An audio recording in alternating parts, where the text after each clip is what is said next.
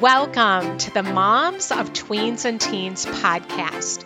If some days you doubt yourself and you don't know what you're doing, if you've ugly cried alone in your bedroom because you felt like you're failing, well, I just want you to know you're not alone and you have come to the right place. Raising tweens and teens in today's world is not easy, and I'm on a mission to equip you to love well and to raise emotionally healthy, happy tweens and teens that thrive. I believe that moms are heroes, and we have the power to transform our family and to impact future generations. If you are looking for answers, encouragement, and to become more of the mom and the woman that you want to be, welcome. I'm Cheryl Gould, and I am so glad that you're here.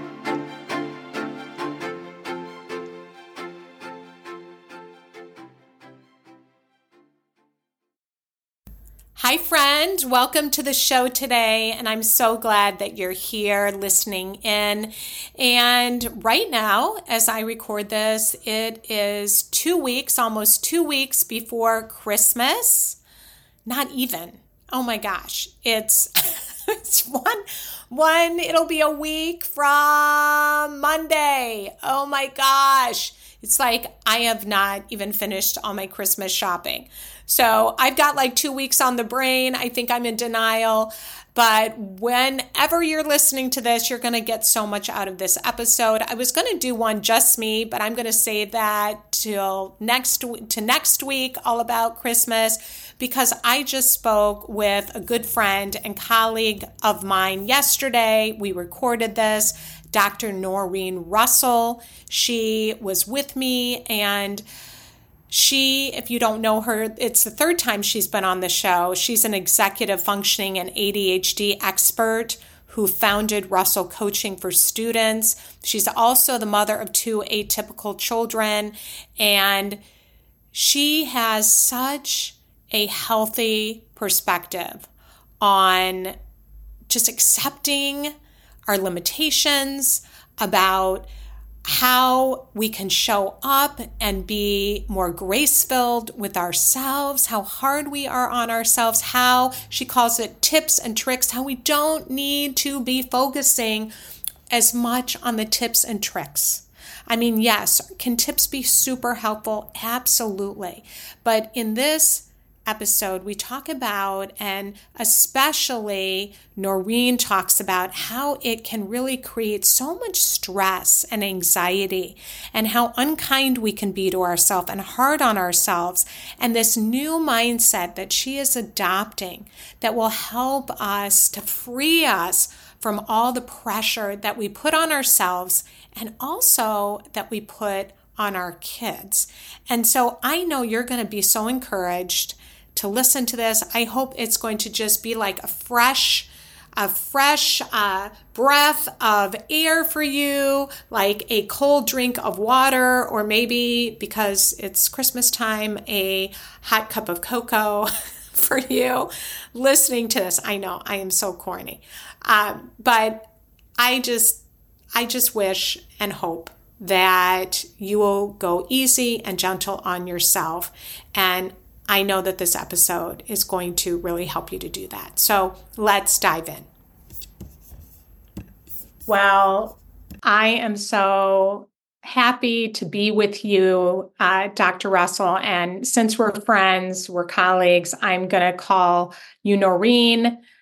But I have so much respect for you and what you do, and also the conversation that we had before we jumped on. We're both exhausted and tired and weary and worn out. And I'm like, this is the best time, because you're here to encourage moms. We're going to talk about the struggle and how it's okay to struggle. Yeah. And how giving ourselves grace. And I'm just going to start out by, I think, this is the third time that you've been on the show. And you were part of the parenting summit that we did. And I just want you to tell our listeners what some of the things that were cropping up during your talk, you did a bonus call. What were some of the things that you were hearing over and over and over again that made you like feel like we got to come on here and we have to really talk about these things? Yeah, yeah, absolutely. Well, first, thanks for having me. I mean, it is always so enlightening and encouraging to spend time with you. It's good for my soul. It just is. And so I'm hoping that your listeners will get the same message from us, especially today as we talk about, this idea of you don't have to have all the answers all the time. You don't have to be perfect all the time. You don't have to try to control everything. So, our conversation today is a lot coming from the summit conversation that we had and the bonus conversation there, where people were asking, well, what happens if you're married to someone who has a different view of ADHD or autism? How do you make them see that they're wrong? Or, well, what happens when you have one child who's neurodiverse and one child who's not? Or two that are, but in really different ways? How do you give them both what they need? And then another topic that came up there was, you know, how do you take care of yourself? If you are caring for kids who have special needs or who are neurodiverse, how do you make yourself a priority? And I loved the conversation I got to have with your listeners. And it's so stressful to be a parent these days. And I think right now, too, because what I'm seeing on social media is just this explosion of what I'm going to call tips and tricks. Everyone wants to have a presence. And so everyone's got 5 tips for surviving the holidays or 6 tips for, getting through the end of the school year. And Cheryl, what I think we want to talk about today is it's okay to not have the answers. It's okay to struggle.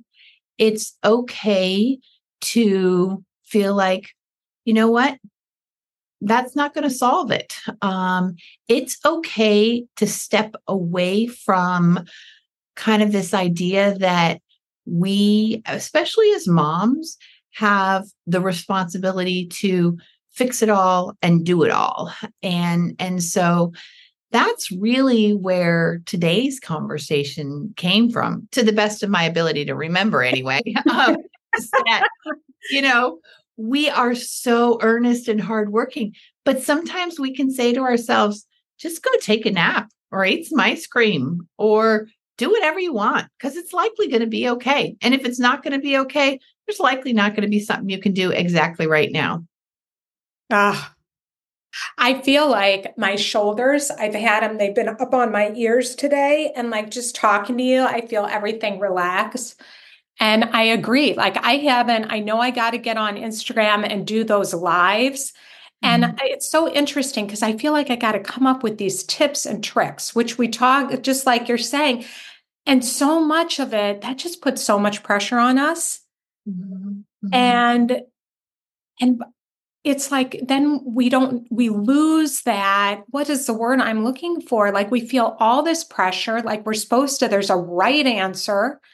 And if we're not doing that, if our tips and tricks fall out the window, then we are doing a bad job and it puts all this stress on us. And then we do parent, I think, out of that stress, like what this is supposed to be working and it's not working with my kid. So therefore I must be failing. And my kid is, they're hard and difficult and they're not cooperating. And yeah, it just causes a bigger dilemma for us, a bigger mess. Well, and I think part of what you're saying in not so many words is it takes us away from our authentic selves, right? So I was just speaking to my therapist last week, and I was speaking about, the pressure of holidays and how, for lots of different reasons, I feel this pressure to make the holidays, perfect and what everyone else wants, and just like they are on Pinterest, you know, and some of that comes from different places. My ex's expectations, not having great holidays when I was a kid. And she said, you know, I mean, Cheryl, listen to just how beautifully she distilled this. It's okay to have a pleasant Christmas. I was like, oh, pleasant. Isn't that lovely? Like, with one word, she gave me permission to not have a perfect Christmas. We're just going to have a pleasant Christmas. And I think that we underestimate how important it is for us to just acknowledge where we're at and to say, things will come and go. Today I'm exhausted. Tomorrow I might have a lot of energy to make 3 kinds of cookies or to run a fundraiser at school or to do internet research on what to do with a kid who has, severe school anxiety. But it's mostly just fine for us to be authentically where we are and not buy into this.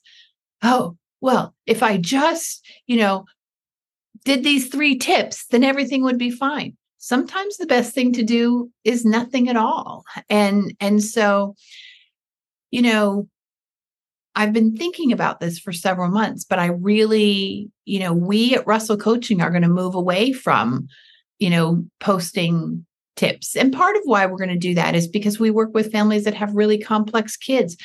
But the other reason is that I have just had more and more of a response of, this is just putting pressure on parents. There was one I read that was about, if you have kids who have sensory challenges, and the first one was, make the bath a positive sensory experience.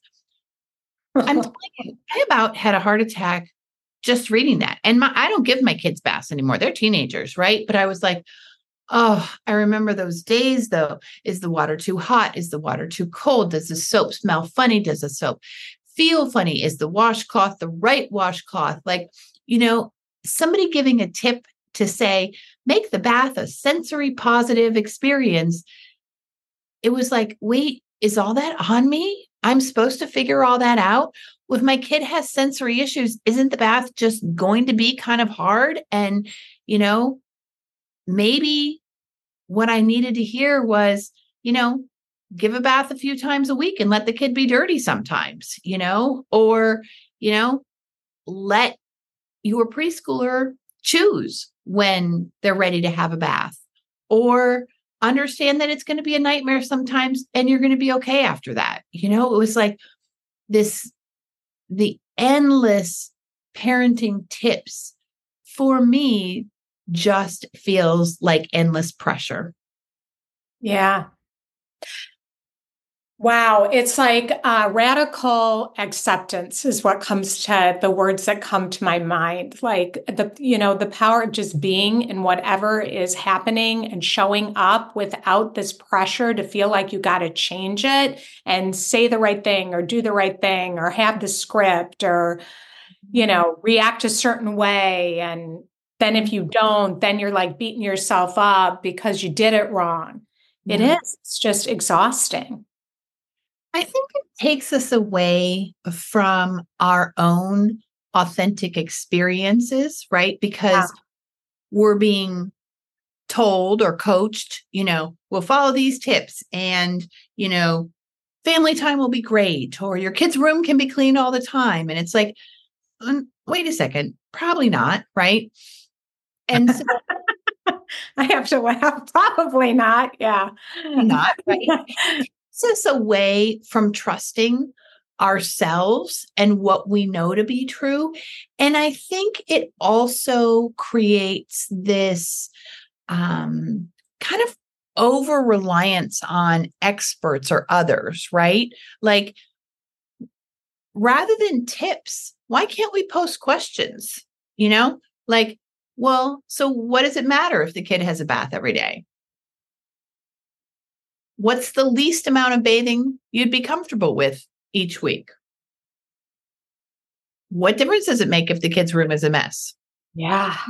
Like, like, why aren't we posting questions that help us as moms and dads and caretakers and teachers think, wait a second, what matters to me in this, as opposed to trying to meet society expectations, right? Why am I looking to all these other people? And again, I'd put myself in that category. I don't want to be giving out tips anymore. What's important to you? What would be, one moment that you'd love to have over the holidays? What else doesn't matter? What's one thing that you'd like your kid to get out of school this year, and what things don't matter? Because who should be identifying that and defining that? It's me, right? Mhm. Me for myself and my family. It's you for yourself and your family. I'm not going to tell you to go take a bubble bath and go have a Starbucks. Yeah. Yeah. Right? Yeah. No, I mean, no. But what all of us are helped by is being listened to. Absolutely. Well, and the question, because what works for me and what I might need in that moment won't be the same for you. And then, and we have all these critical voices inside, and things like you were even saying, growing up, we got these beliefs that we need to question, like, who said that my kid can't be dressed all in black and wearing shorts in the winter and, going to school with their hair not brushed? What is, like, what's that to me? And really, is that a big deal? Yeah. Yeah. Is that a battle that's worth fighting? Like, I'm telling myself that, they're never going to groom themselves when they get old. I'm reading into all this stuff, and then we end up getting in this big fight because we're putting all this pressure. Yeah. And yeah. Well, and especially with our tweens and our teens, right? We look at all those things and we connect them so quickly to adulthood. Like, oh, like, they look like a slob today. They're never going to get a job. I mean, and pretty much everything we see that we get anxious about, it's they're never going to get a job. They're never going to be an adult, like, oh, they left their dishes at the table. They're never going to be an adult. No one's ever going to want to live with them. You know what? Here's the thing. There are plenty of people out there who never put their dishes away, who have jobs, who have partners, who have happy lives, right? So, there are plenty of people out there who have stable jobs, who support themselves, who lived and died in, black from head to toe with heavy boots, and maybe their mom or their dad was like, why are you dressing like that? There are, on the other side of things, plenty of girls who, left the house, quote unquote, dressed like that, who, are perfectly wonderful adults, full of caring and kindness and intelligent and drive and ambition. We forget that they are still growing at this time. I've had to recently, I've gotten very impatient, and I think it's because my 15-year-old is like 5'10" now and probably close to 200 pounds. I'm like, he looks like an adult. He should behave like an adult. And I'm like, no, I'm wrong about that. I'm wrong about that. And for me personally, and I'm not advocating this particular mantra or perspective, but it jives a lot with being a developmental psychologist. You know what? He's on his own time. He's on God's time. He's on, the universe's time. There is development that has to happen that is not going to get rushed, because I think if I just follow, 10 tips for a great first day of high school, that it's all going to be fine. I'm going to stress myself out. Send him to high school and say, have a great day, honey, and know that I am just so proud of you and I love you. Yeah, such a different message. When did you feel like you've started, that's led you to making this shift? It's interesting. That's a great question. I think for a few years, I have been uncomfortable in that space. It's really probably been since I've started appearing on podcasts. And I start to have this feeling in my stomach of, but I want to meet that person where they're at, whoever's listening, right? I don't want to give the impression that I have the answers or that they don't have the answers, right?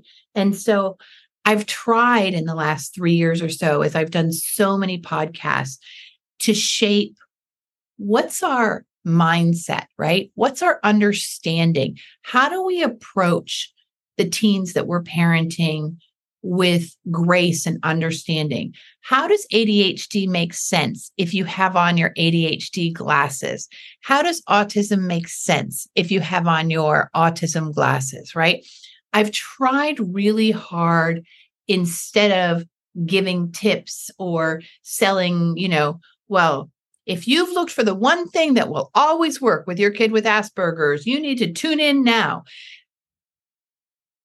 Because I think it's demeaning. And so I think for me, the shift has happened in the last few years, as I've, broadened my reach by appearing on so many podcasts and wanting that parent out there who also has worked so hard, right? They've read 100 tip lists.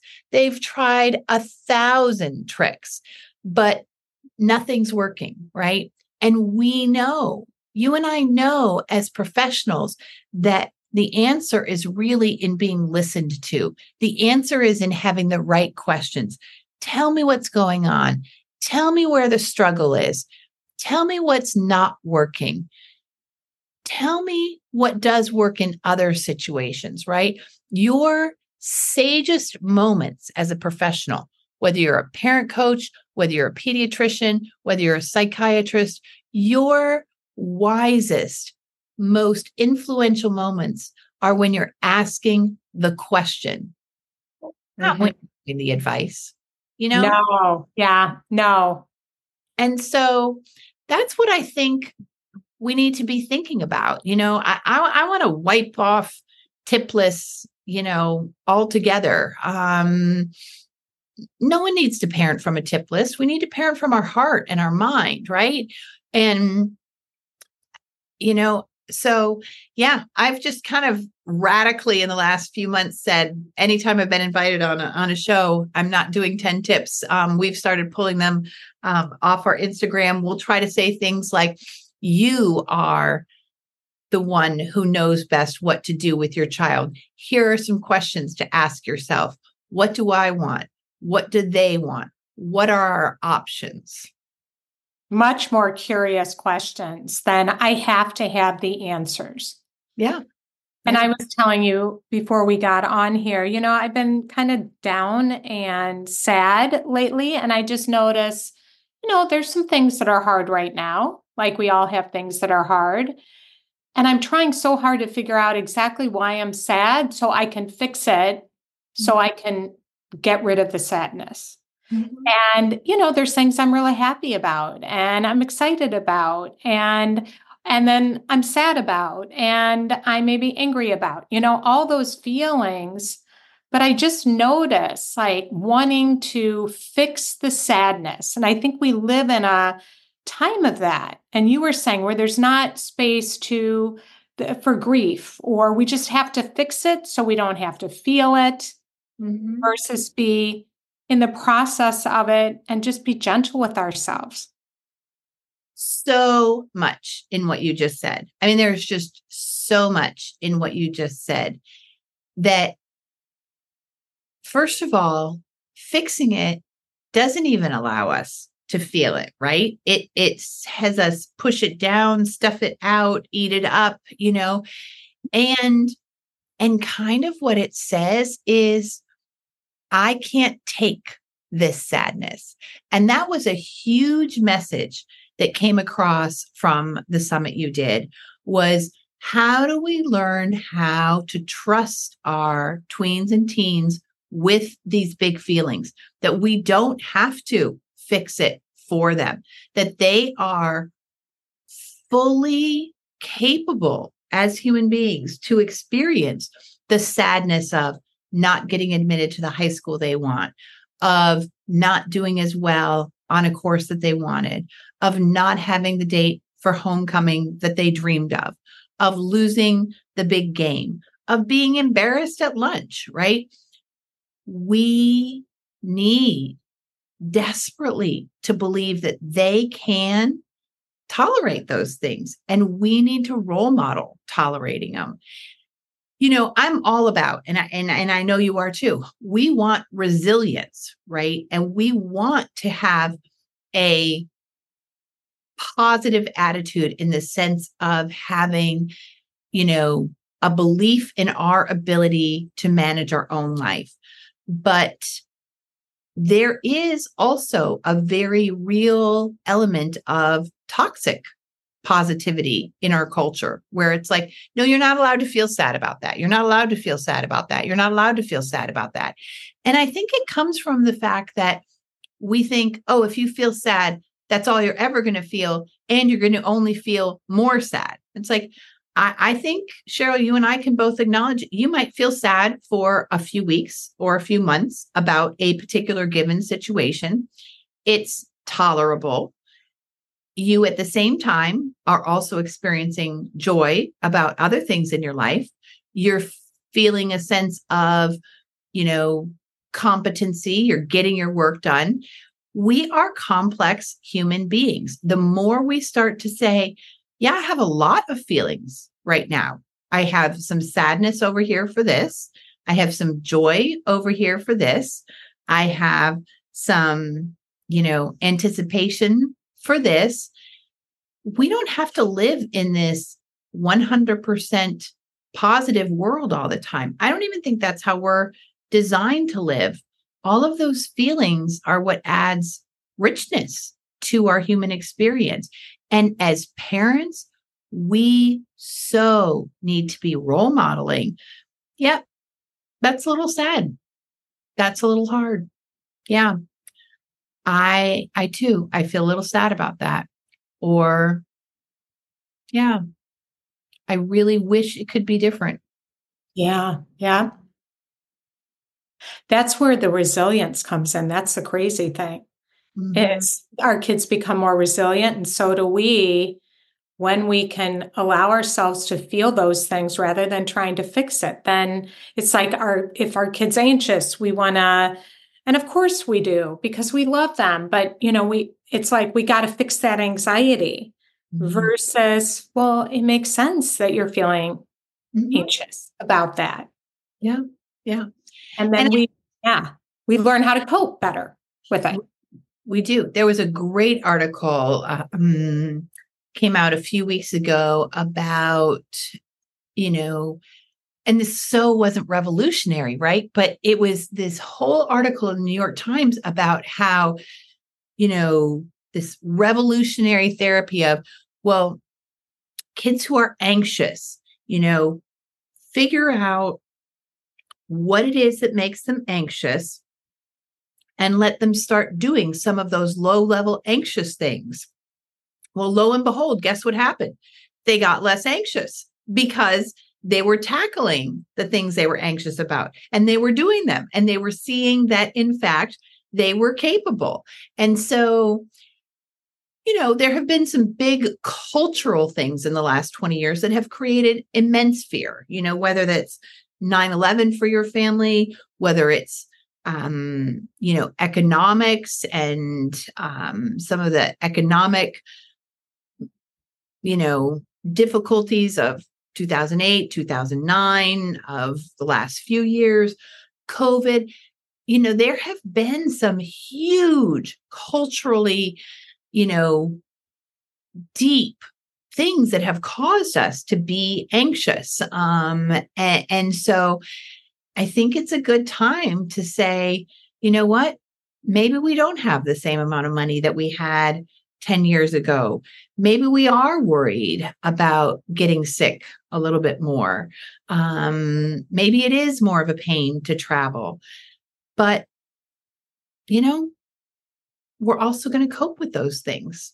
Both things can be true, right? I can feel sad about it and I can experience joy in other lives and in other parts of my life. And I think both you and I would say, of course, if someone feels that their sadness has turned into clinical depression, you and I would both say, see a therapist, see a doctor.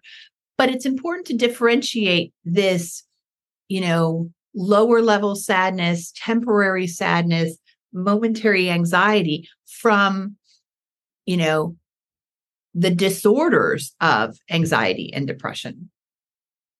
Yeah. Very good distinction. And you said so many good things in there. I mean, I'm just like thinking, how much better it feels to just you use the word permission. Mm-hmm. Permission. Can I give myself permission to have a pleasant Christmas? Mm-hmm. Without all this pressure? And I was also thinking, doing what we do, I continue to do my own work with a therapist. I'm in a growth group too, and then lead groups like you do also and get your own support. And I find that the most powerful work that I can do is just let myself express my feelings.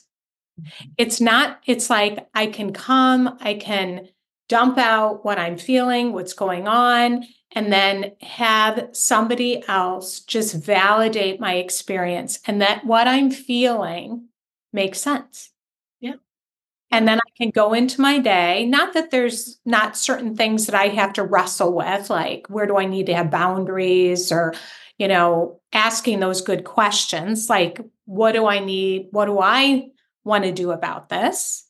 What am I feeling? What steps do I need to take to take care of myself? But I think that, we underestimate that just needing support to be able to talk about what's happening in our lives versus the fixing piece. Yeah.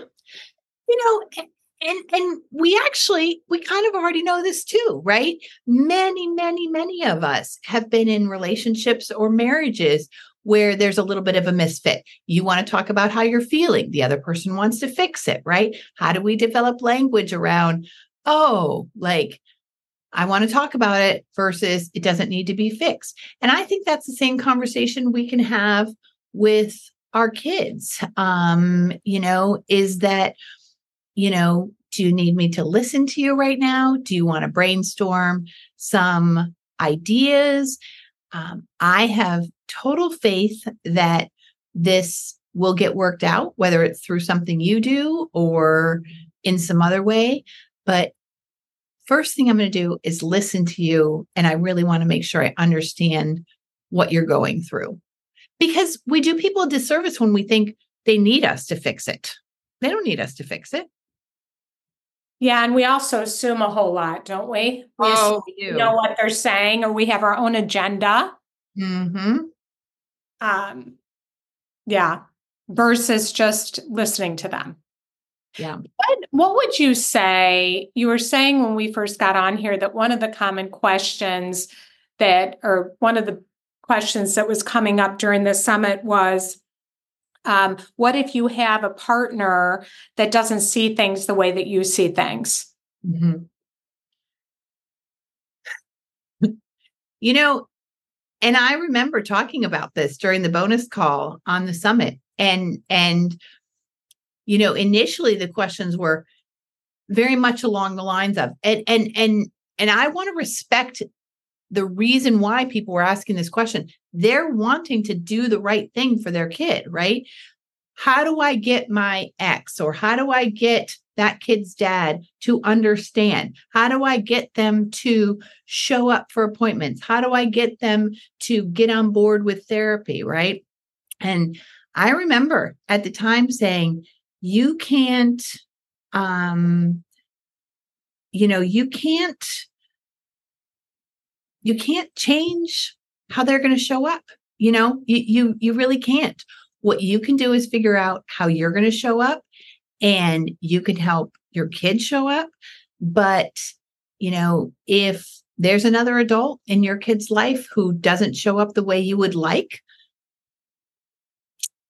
we can talk about how that feels, and that it's sad, and that it's frustrating, but it's actually not your job to get them to show up how you would like them to show up. Yeah. And it doesn't work very well, does it? No, but all the time we get that message, right? You need to, like, well, his mom needs to, her dad needs to. You know what? It's not on me. It's not on me, right? It's on them. And I see this all over the place. And I think we would all feel a lot less anxious if we just said, you know what I can do, and I'm going to try every day to do the best I can do every day. Sometimes it's going to be great, sometimes not, right? I'm going to give myself grace there, but I can't make that other person read articles on ADHD. I can't make other people read articles on, the impact of hormones on mood. I can't make that other person read articles on why listening is your number one tool for working with teens. I can suggest, right? But I don't have to put that pressure on me to make Right. it happen. Yeah. We don't have that power. We're not God, right? I feel like, and I don't know if you were ever a controlling person. I mean, I can still want to control things all the time, but I was raised in a home where I was kind of the one that was mediating everything. I was in a step home and trying to fix everything and mediate everything. And I think that's why I do what I do now. But realizing I really didn't have that control. And I was getting all these migraine headaches. I couldn't figure out, what is going on with me. And I was carrying so many things thinking I could control it, but it does not work. And in fact, with tweens and teens, if you're trying to control them, or if you're trying to control a spouse or an ex, it usually backfires because ultimately they feel criticized, they don't feel seen, they don't feel heard, they feel like you're trying to change them constantly and they're never good enough. Yeah. And it took me a long time to realize that. And what I think we need in this conversation are not tips and tricks, but words to say. Like, for my 15-and-a-half-year-old who he struggles with his moods, right? And he does his best with his moods, but man, he got the short end of the stick genetically, kind of in every way around moods. I think we need words. I'd love for other moms to say, here are the affirming words I say to my 15-year-old. Because this is what I say to him. You did a great job being 15 today. It is not easy being 15. I struggled when I was 15. And of all the hard things that you had to cope with today, I saw you trying so hard. And I just want you to know, I love you and I'm going to love you tomorrow. Right. But I'd love to have 6 or 7 versions of that, one for every day of the week. For my 13-year-old who's almost 14, I'll say to her, I love the fact that you speak your truth and that you are honest about who you are. It's inspiring to me. And when I think about myself at that age, I think I knew a lot of what you know, but I didn't know that it was okay to say it. And so you are a beautiful and amazing person because you know how to say it. And I just want you to know I'm always going to respect that about you. But I would love to have books full of affirming words to say to my teenagers and not tricks for getting them to clean up their rooms. I think that we're onto something here. We need to write it. What are Okay. because we tend to focus on what we want to fix. Mhm. What, and I know my oldest is 33. For a long time, when she was a tween and teen, I was treating her like a fixer-upper project, like trying to fix that mood or whatever, it was that I didn't like versus you are the truth teller in this family. And wow, I would be I need to listen to what you have to say because you see things and that I don't see. And, to affirm her for that. But instead, at the time, it was just inconvenient. She was telling me some hard truth that was true. Mhm. Mhm. Mhm. And, and I think that's exactly what you're saying to see that part in them that we can validate of Yeah. what's good Yeah. about them. Yeah.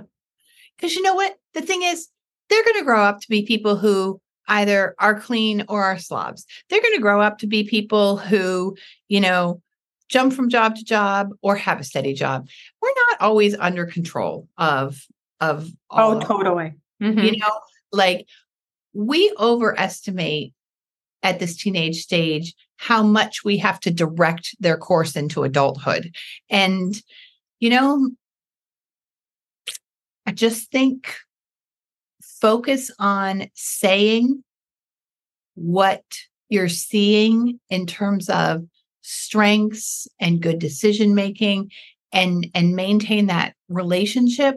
But yeah, as you put it, they're not a fixer upper project. They're a human being in growth mode. Yeah, we need to remember that, don't we? They're growing. And so are we. So why And do we so are think we. we have to, and why do we think we have to know the answers or have it all figured out? We don't. No, we don't. And that is why we all just need to be reading inspiration and affirmations and, you know, kind of setting level. Some days are going to be okay. Some days are going to be less okay. But overall, life's pretty pleasant. Mm-hmm. I love that. I I do too. love that. Well, Noreen, gosh, I mean, we could go on and on. And I know you have kids texting you, I think, too.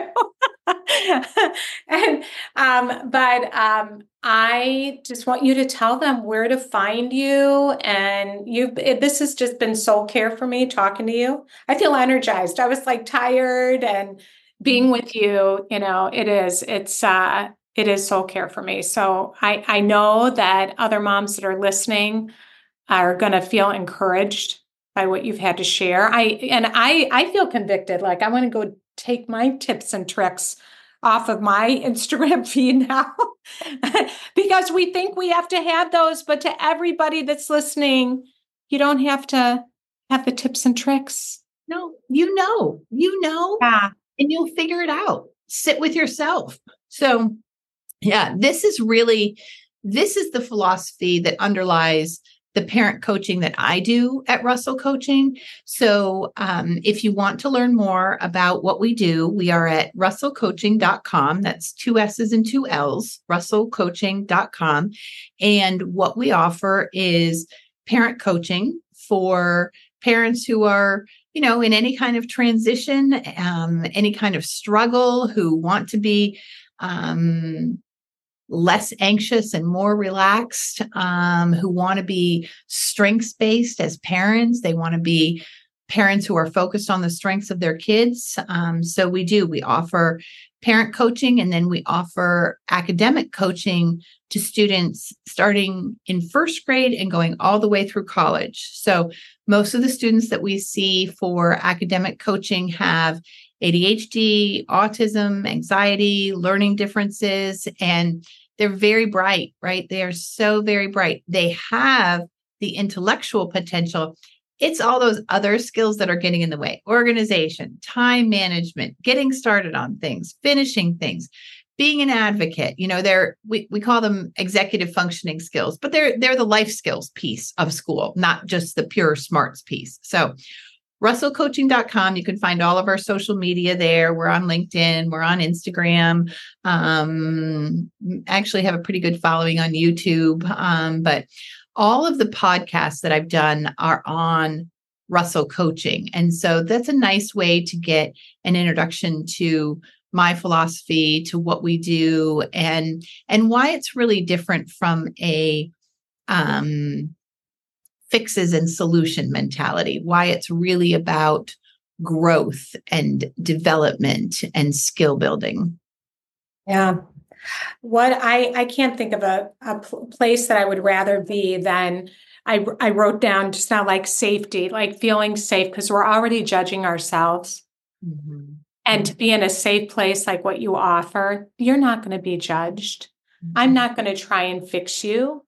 You can show up however you are, and you're going to be accepted and embraced here and loved on and supported. Yeah. So I just thank you so much for what you're doing and for your message and reminding us, especially as we go into the holidays, that it is okay to have a pleasant Christmas. And if you have a hard day, that's okay. It is. Odds are you're going to survive it. And odds are the next day will be sort of different.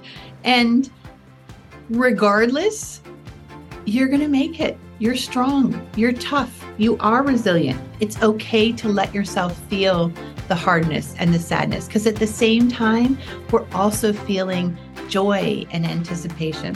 It has been a total pleasure talking with you today. We have gotten, I think this is the deepest conversation we've had. So we're going to have to really get silly next time. This has been great for me. Great for me too. And we'll have you back on and we'll be silly. We'll have to think about that. Okay. Sounds good. Well, that's it for today. And thank you, friend, for joining me. And I hope that you're feeling encouraged after listening. I hope that you feel a little freer, a little lighter, and that you can give yourself permission to not have it all figured out, to not have it all together, to be able to know that you showing up really matters. And that's the most important thing that we can do and that we can give our kids. And we do not have to have it all together, nor do we. And that is okay.